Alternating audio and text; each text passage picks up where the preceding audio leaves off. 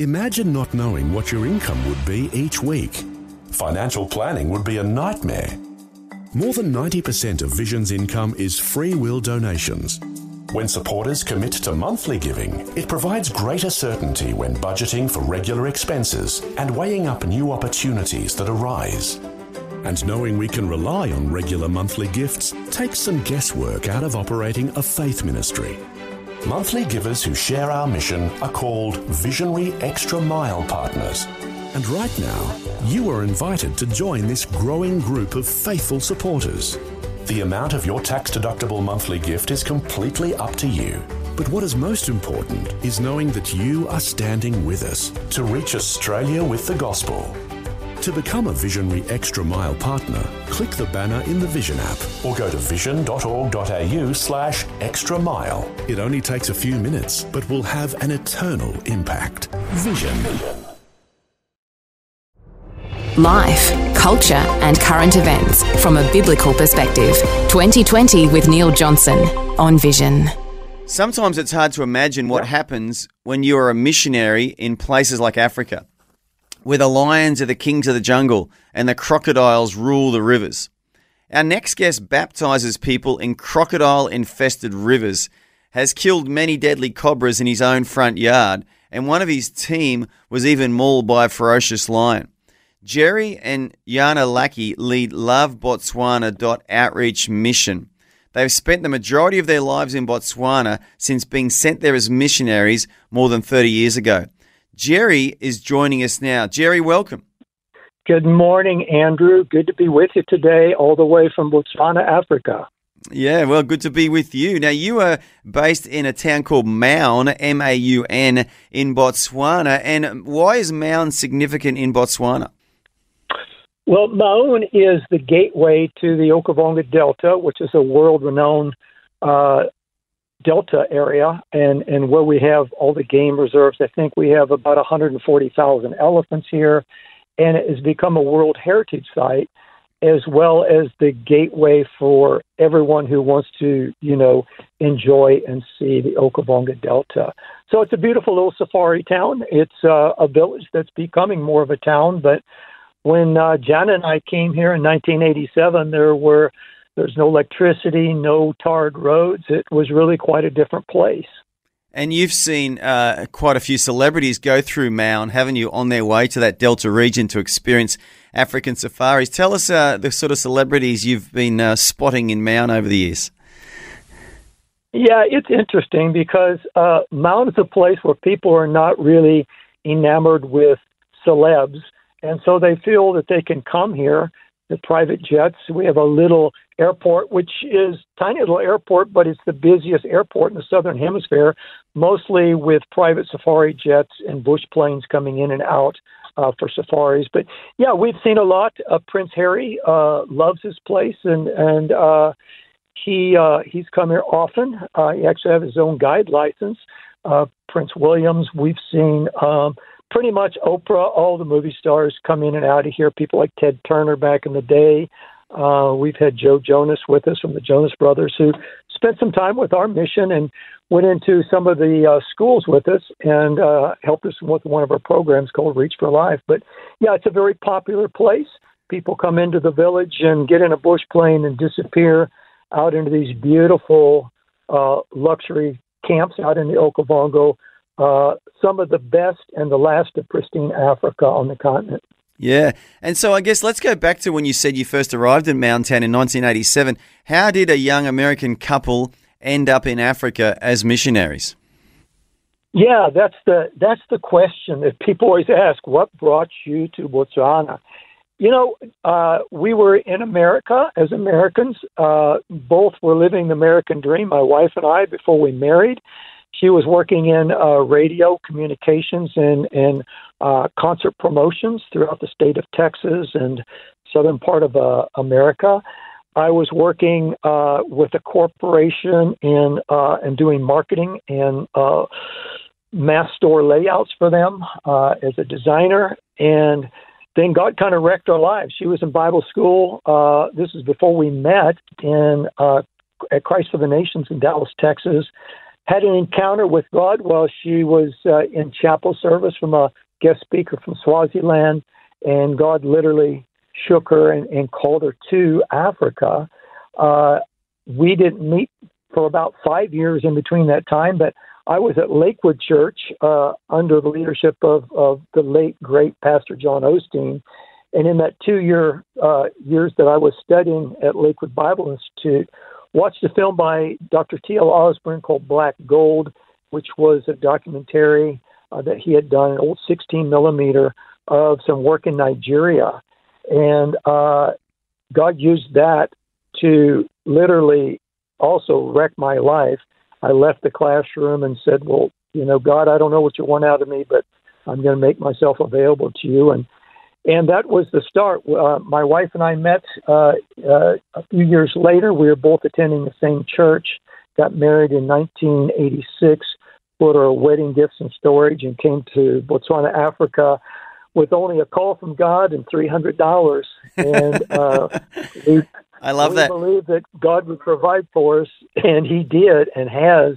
And He has, continues to set a table before us in the wilderness. Yeah. And I want to interject there because there's a little, and you may not have said this, so I'm going to say it, Jerry. I know that you've told me that Dr. T.L. Osborne, whose movie just wrecked your life, and you saw him preaching in Africa, but there's a great ending to that story, isn't there? That you got to preach with Dr. T.L. Osborne in India in one of his last big public campaigns a few years back. I did. It was just like a kiss from God because I always admired him, and of course God used him to bring us to Africa. And so, yeah, exactly. I got a call from a friend, and he said, I can't make a commitment in India. Would you go for me? So I went and taught at the pastor's conference in the mornings, and then was on the platform in the evening with TL, stayed in the same hotel with him for about 2 weeks. We had lunch every day together, and fantastic. It was one of the greatest moments, really, of my life. Not so much because of TL, but just because of him, the work that he's done, and how God connected me to Africa through him.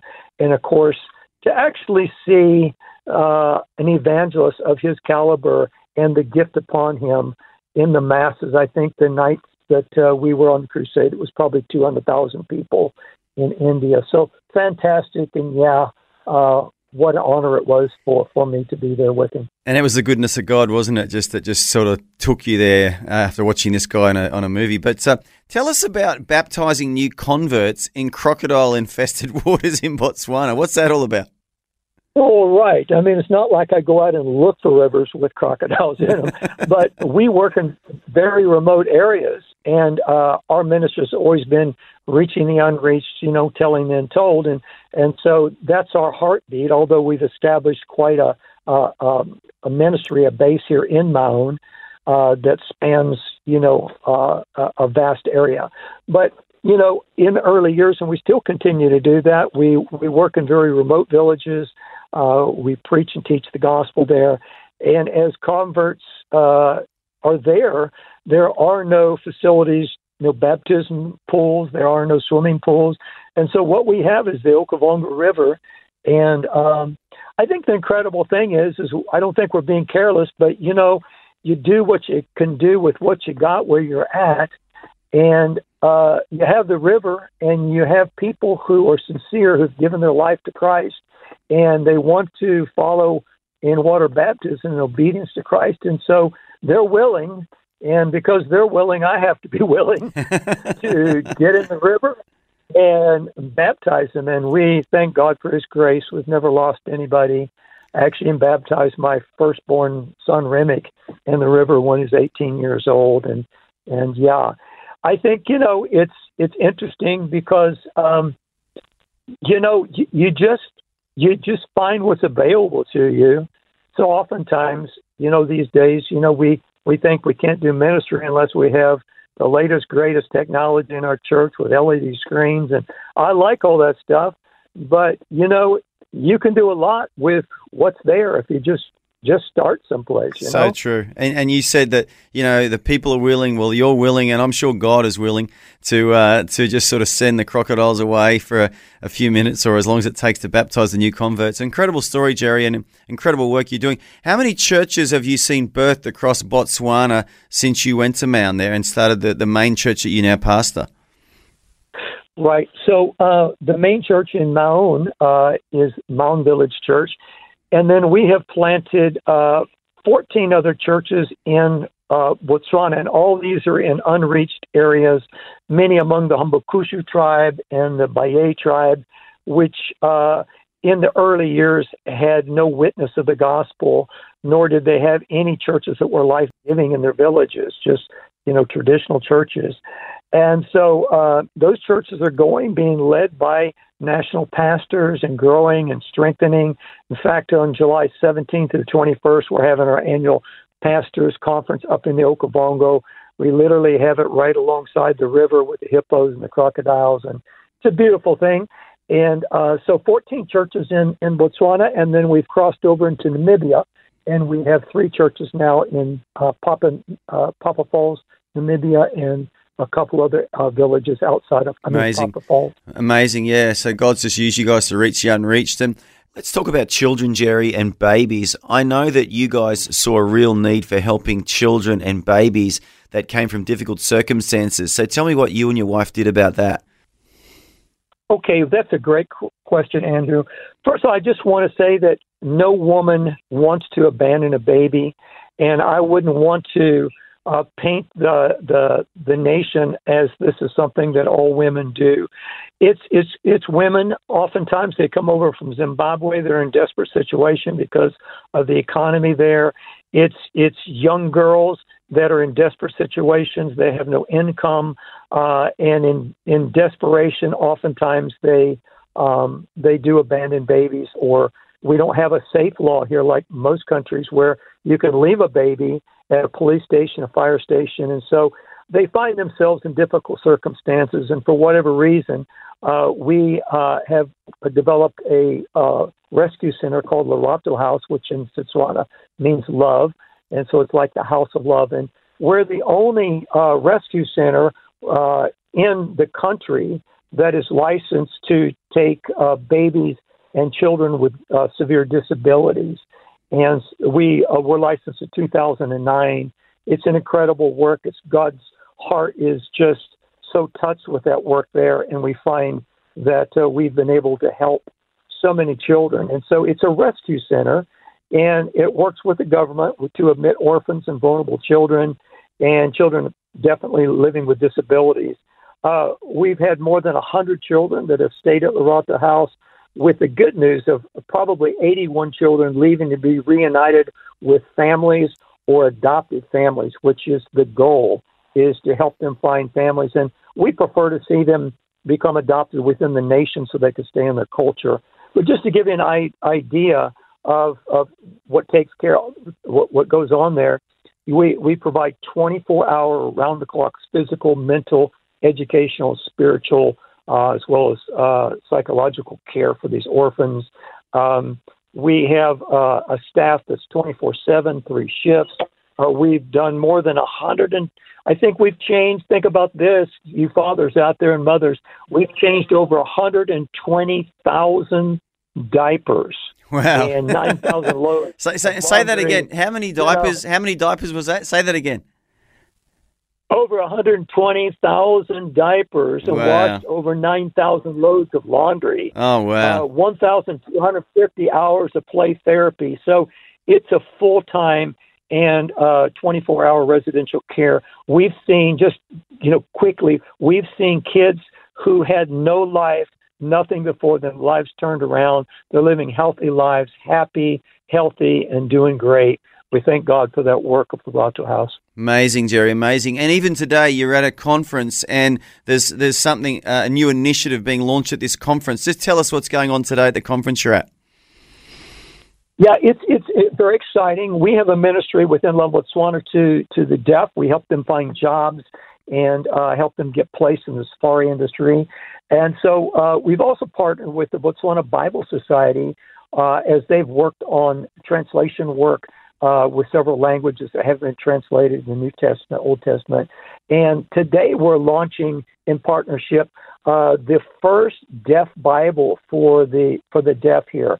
It's beautiful. Of course, every page is in pictures and sign language. And so we're officially launching that today. The minister is here, and it's a house full of pastors and leaders from all over the Ngamiland, Okavango district. Very exciting. Yeah, that is so exciting, Jerry. Jerry, it's so good to hear what is going on in Botswana. That is such a good summary of what God is doing, not only in your lives and in your church, but just in the nation in general. And if someone listening today wants to catch up on more on what's going on there, lovebotswana.org is the website. Or if you can go to Facebook, go Love Botswana, search up Love Botswana, and you can find the incredible work that Jerry and Jana and the team are doing there in the Love Botswana ministry and church in Mount there. Jerry, thank you so much for your time today. So good to hear what's happening in Botswana, and looking forward to speaking to you again in the future. Thank you, Andrea. Have an awesome day. Nice chatting with you today. Thanks for taking time to listen to this audio on demand from Vision Christian Media. To find out more about us, go to vision.org.au.